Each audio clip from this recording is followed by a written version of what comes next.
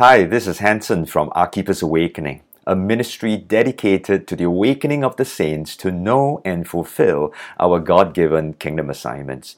This is what Kingdom 101 is all about.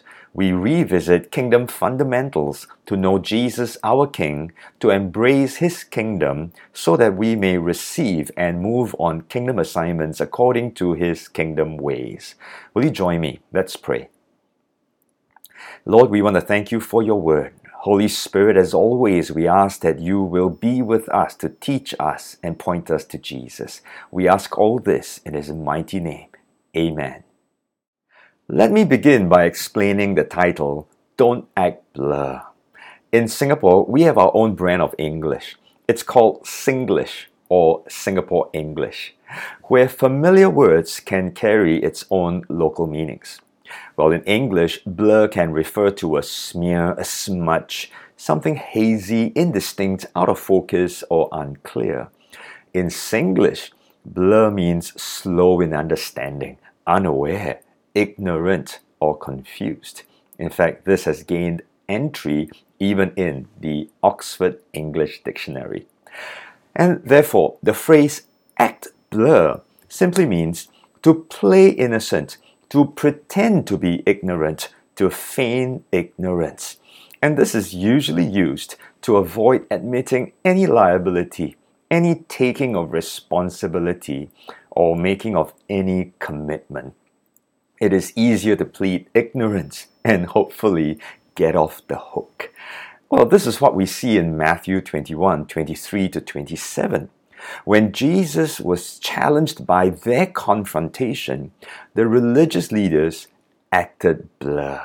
In this teaching, we will see how that is not the right response at all, especially when it comes to acknowledging the authority of Jesus, the Messiah and King. Don't act blur. Let's read Matthew chapter 21, verses 23 to 27. Now when he came into the temple, the chief priests and the elders of the people confronted him as he was teaching, and said, "By what authority are you doing these things? And who gave you this authority?" But Jesus answered and said to them, "I also will ask you one thing, which if you tell me, I likewise will tell you by what authority I do these things. The baptism of John, where was it from? From heaven or from men?"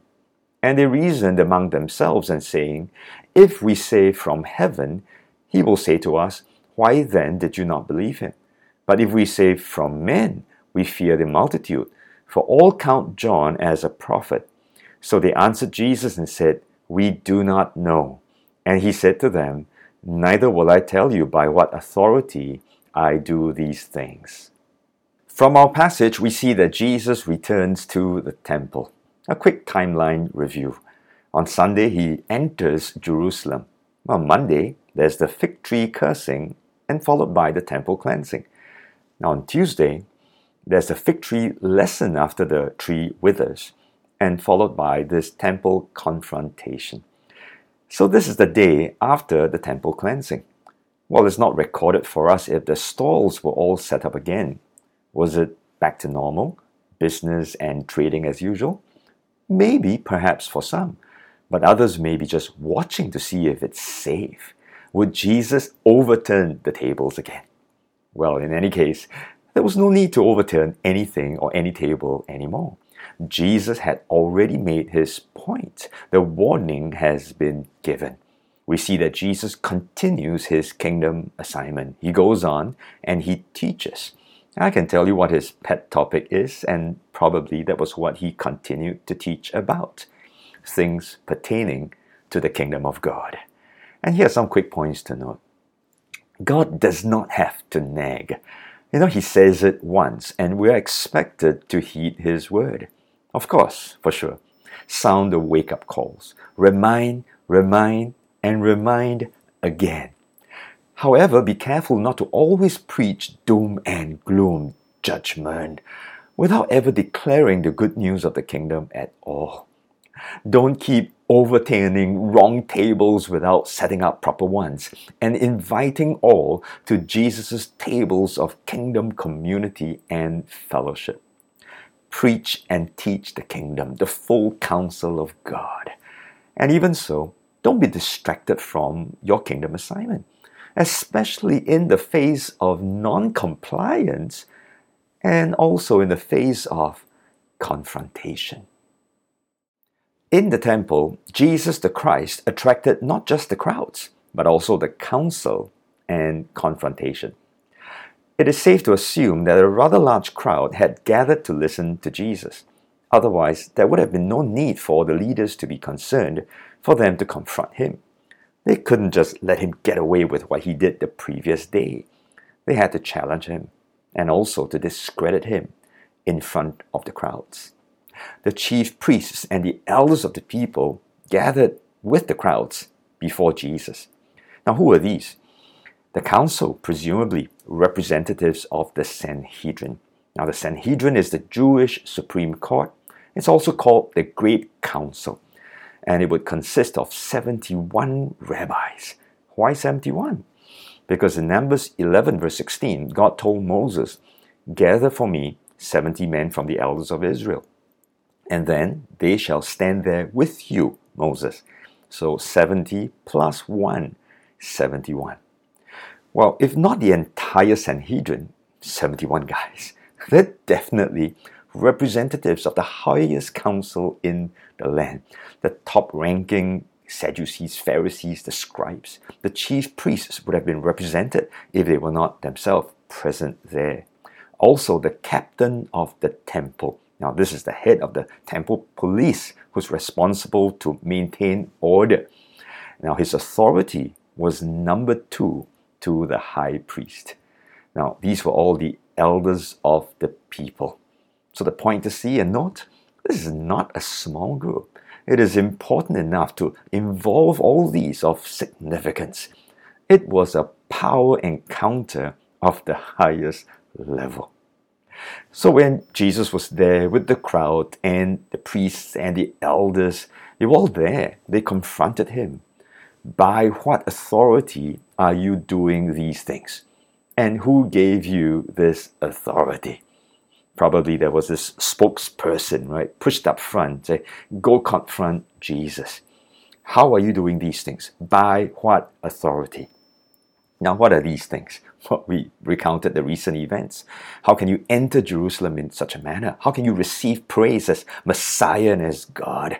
How can you overturn these tables? How can you upset our temple activities? And also, how can you challenge the leaders? Now, these things can also refer to the events leading up to the entry as well as the temple saga. How can you have your own disciples drawing these large crowds? How can you teach the kingdom in this way, performing signs and wonders, sort of? How can you confront with all our agents, the Pharisees and the scribes that we sent to check you out? Let's paraphrase this, right? Who do you think you are? Who gave you the right or permission? In other words, who is your boss, your master, your rabbi? Who authorized you? Who authorized you, Jesus? See, the issue was about authority. So let's learn a little bit about this thing called authority. In the Old Testament, the word authority is normally associated with rulers and kings. Malak, to rule, or Melech, king or ruler. In the Greek is the word archon. Now, only these have the right and the power to speak and act as they did and desired. Now, in the New Testament, the word is exousia. Now, this is normally translated authority or power. Authority is rightful, actual, unimpeded power to act or to possess, to control, to use or to dispose of either something or somebody. This word exousia is to be differentiated from another word called dunamis, translated power also. But that refers to physical power or just an ability. Exousia, or authority, signifies power that is in some sense lawful. Now, the difference here we see is simply between having power and having the right to exercise that power rightly. As an illustration, let's look at a police officer and a truck. Now, a truck definitely has more power than a police officer, and especially a truck if he's speeding towards that officer. But the police officer has authority, and when he raises his hand, he has that authority and power to stop the truck. If the truck driver refuses to stop, he is then coming against that authority. So power and authority illustrated, I hope you see the difference. Authority also comes from the word author, which we know as an inventor or creator or the originator. The word author comes from the Latin, which means a founder, a master, or a leader. So God as creator and author thus has authority over everything and everyone. Let me illustrate. In the past years, ever since founding Archippus Awakening, I've had the privilege to write 2 books, Say to Archippus and Alignment Check. Now, others can buy the books, they can read, they can quote, post, and discuss the content of the books.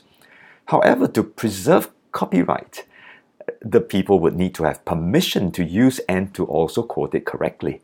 Rightly, they should cite the right references and credit the author. And in that, they derive authority from the author, thereby adding weight to their discussions and their posts. But as an author, you can see I have a different level of authority. I have the right to use the quotations as is because it originated from me.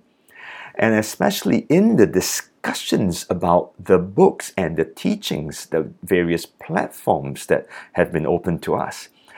Oftentimes, people will recognize that authority when I'm present in that room or discussion. They would look to me and they say, oh, the author is here. We can ask him questions and we can seek clarification about what he has written. They recognize the authority of the author because it originated from me. However, my authority clearly is based on a much higher authority, that of the scriptures and the one who authored the scriptures, as well as he who gave this assignment to me, the one from whom the assignment originated. And so my authority, although the author, is only right and in order when I am rightly aligned with Jesus and the ways of his kingdom. Now that we have learned about authority, we can better understand rabbinic authority. There was already an established ordination process. Eminent rabbis would ordain their own disciples. However, this led to some abuse, and soon the Sanhedrin, the council, took over this process, and they had very strict requirements. The Sanhedrin would issue ordination papers, thereby giving authority to such ordained ministers. While as experts of the law, their authority came from Moses. Jesus acknowledged that they sit in Moses' seat, Matthew 23, verse 2. And since Moses received the law from God, this authority is ultimately from God. In other words, they are the highest authority in the land. As God's ordained ministers, there is no higher authority. So when they asked Jesus, by what authority are you doing these things? Who gave you this authority? They were looking at him saying, where are your ordination papers, Mr. Jesus? Who certified you? Who made you a rabbi?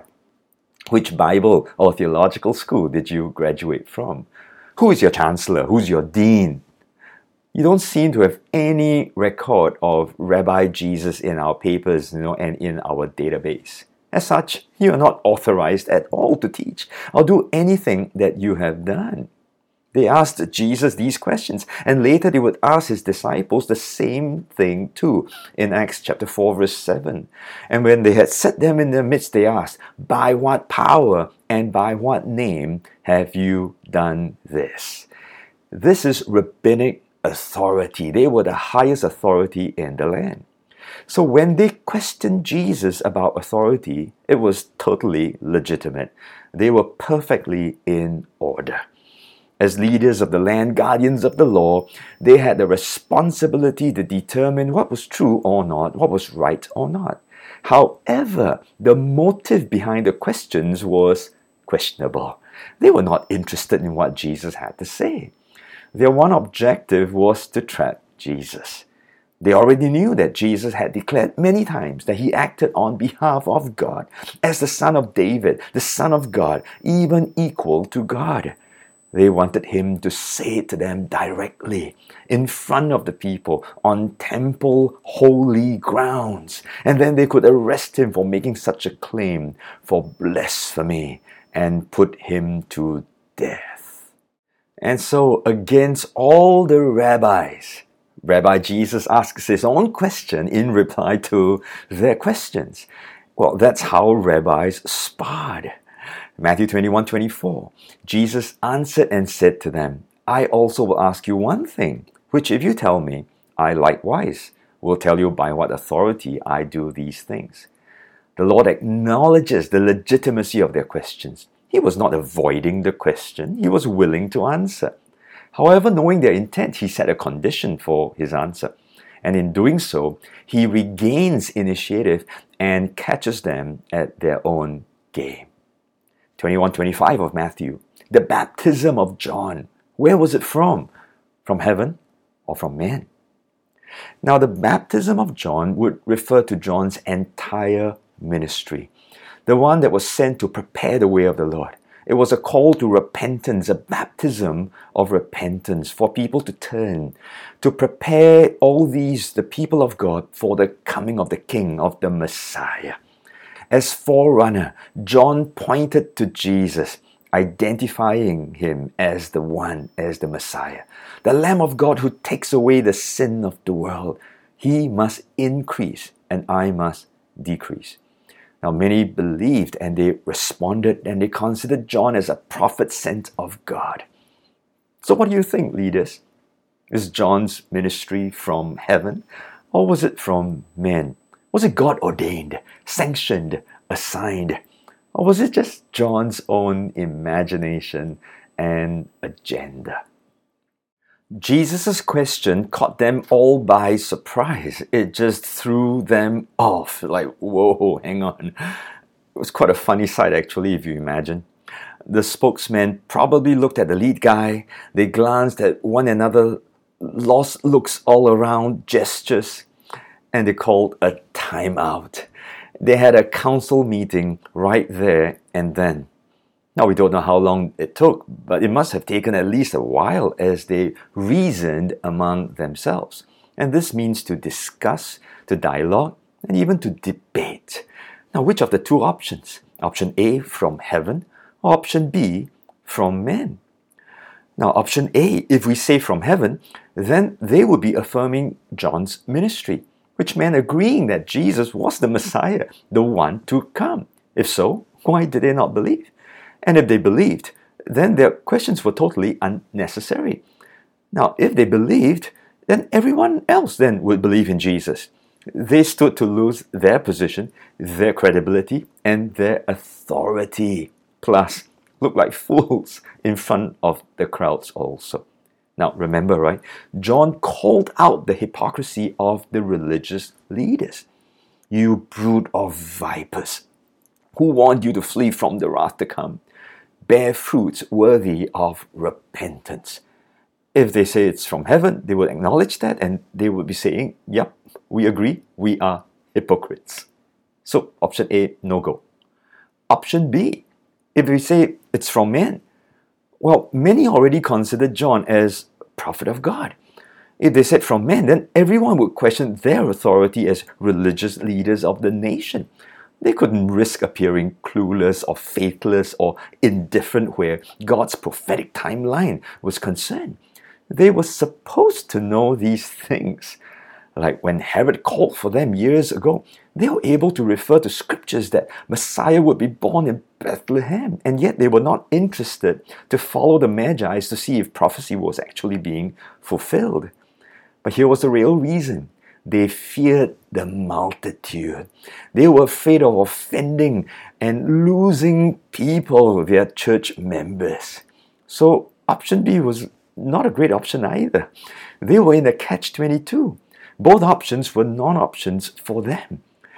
You see, they asked about authority without the desire of knowing the real answer. And in trying to trap Jesus through rabbinic-type questioning, they ended up being trapped by the rabbi of rabbis. They couldn't answer because of their own unbelief and the fear of man. They had to protect their own turf and their own authority. So they can't go option A. We can't go option B. I know. Let's combine both, right? Option A, B. Let's act blur. And so they answered Jesus and said, we do not know. I don't know. Just say, we do not know. How convenient. Really? You don't know? Or they simply didn't want to acknowledge Jesus' authority. Here we see that kingdom authority has already been clearly demonstrated by Jesus. And yet the leaders pleaded and feigned ignorance. They acted blur.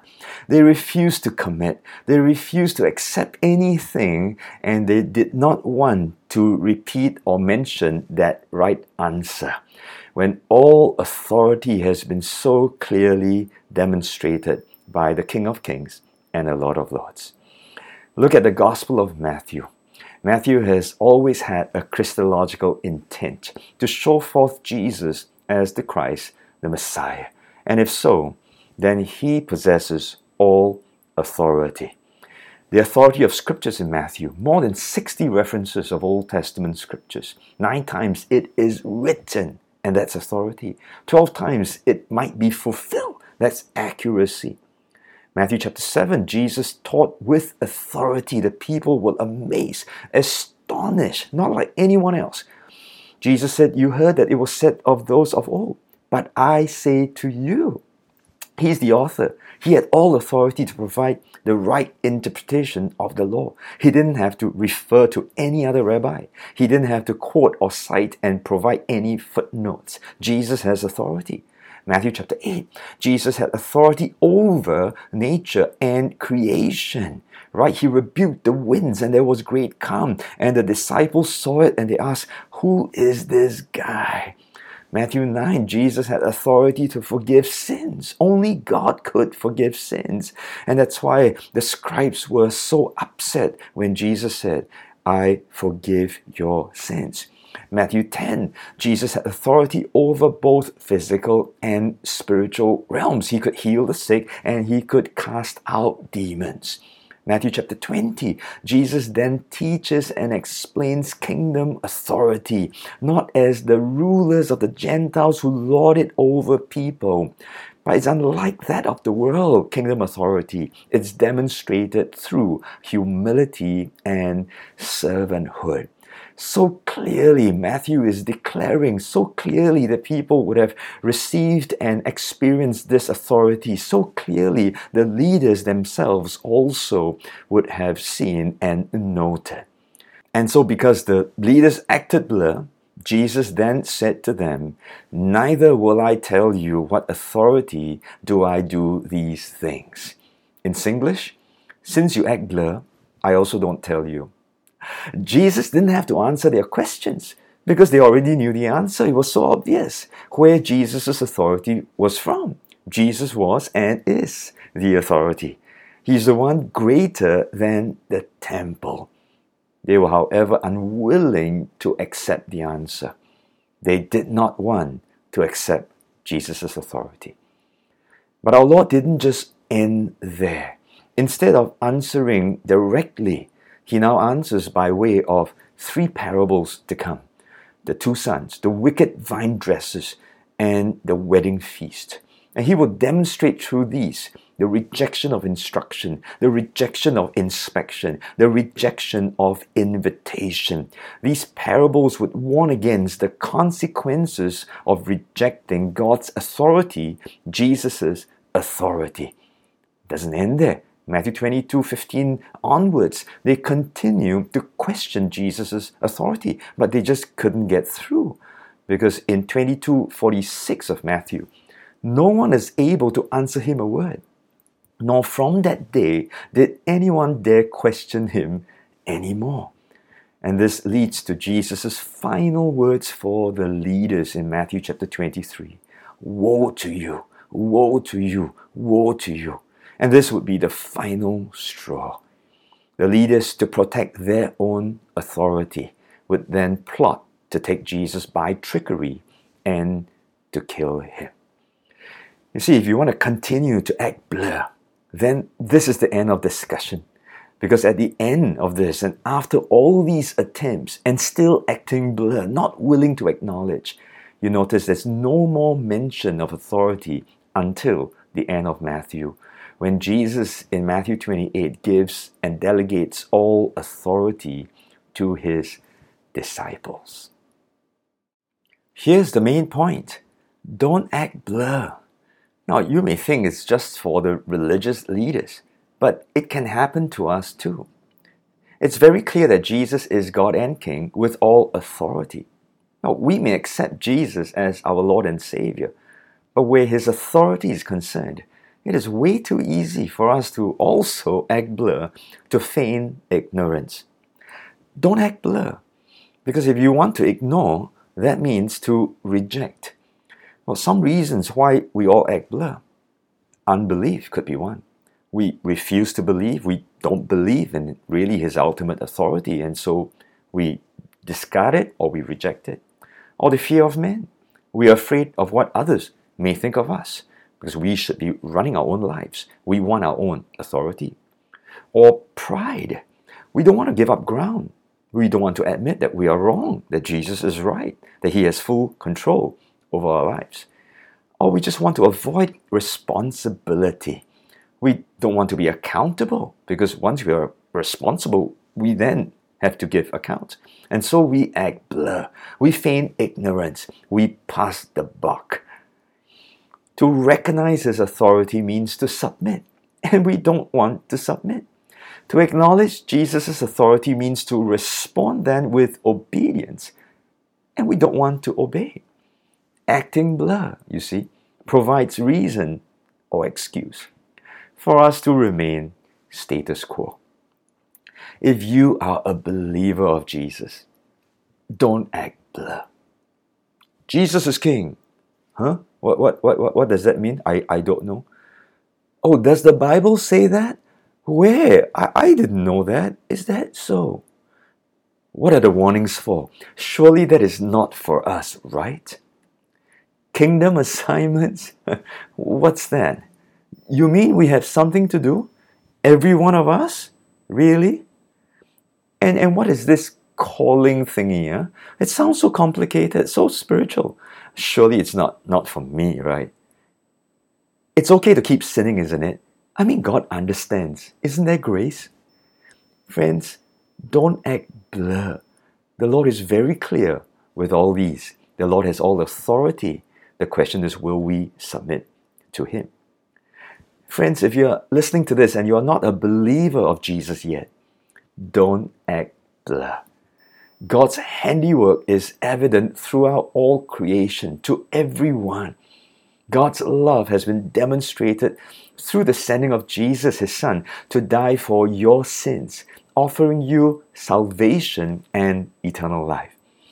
Acting blur doesn't excuse you from your sin and from judgment and the wrath of God. Don't act blur. There is no middle ground.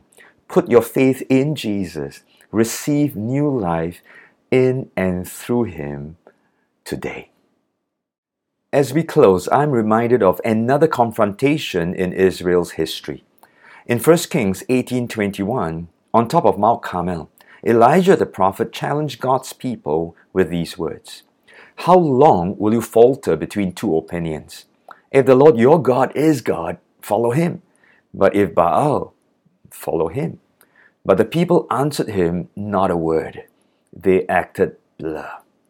It's always easier to sit on the fence, to feign ignorance, to act blur, thinking and hoping that we can get away with it. However, no one can claim ignorance. No one can give any excuse. No one can act blur. God's word is clear and precise. He sees all and knows all. We are all under the authority of Jesus and His kingdom. How we live will determine the final outcome when He comes to judge everyone. Jesus is the ultimate authority as King and Messiah. Through faith and the fear of the Lord, submit to His kingdom authority in every area of our lives. Don't act blah. Let's pray. Lord, thank you for your word, and thank you for the reminders over and over again.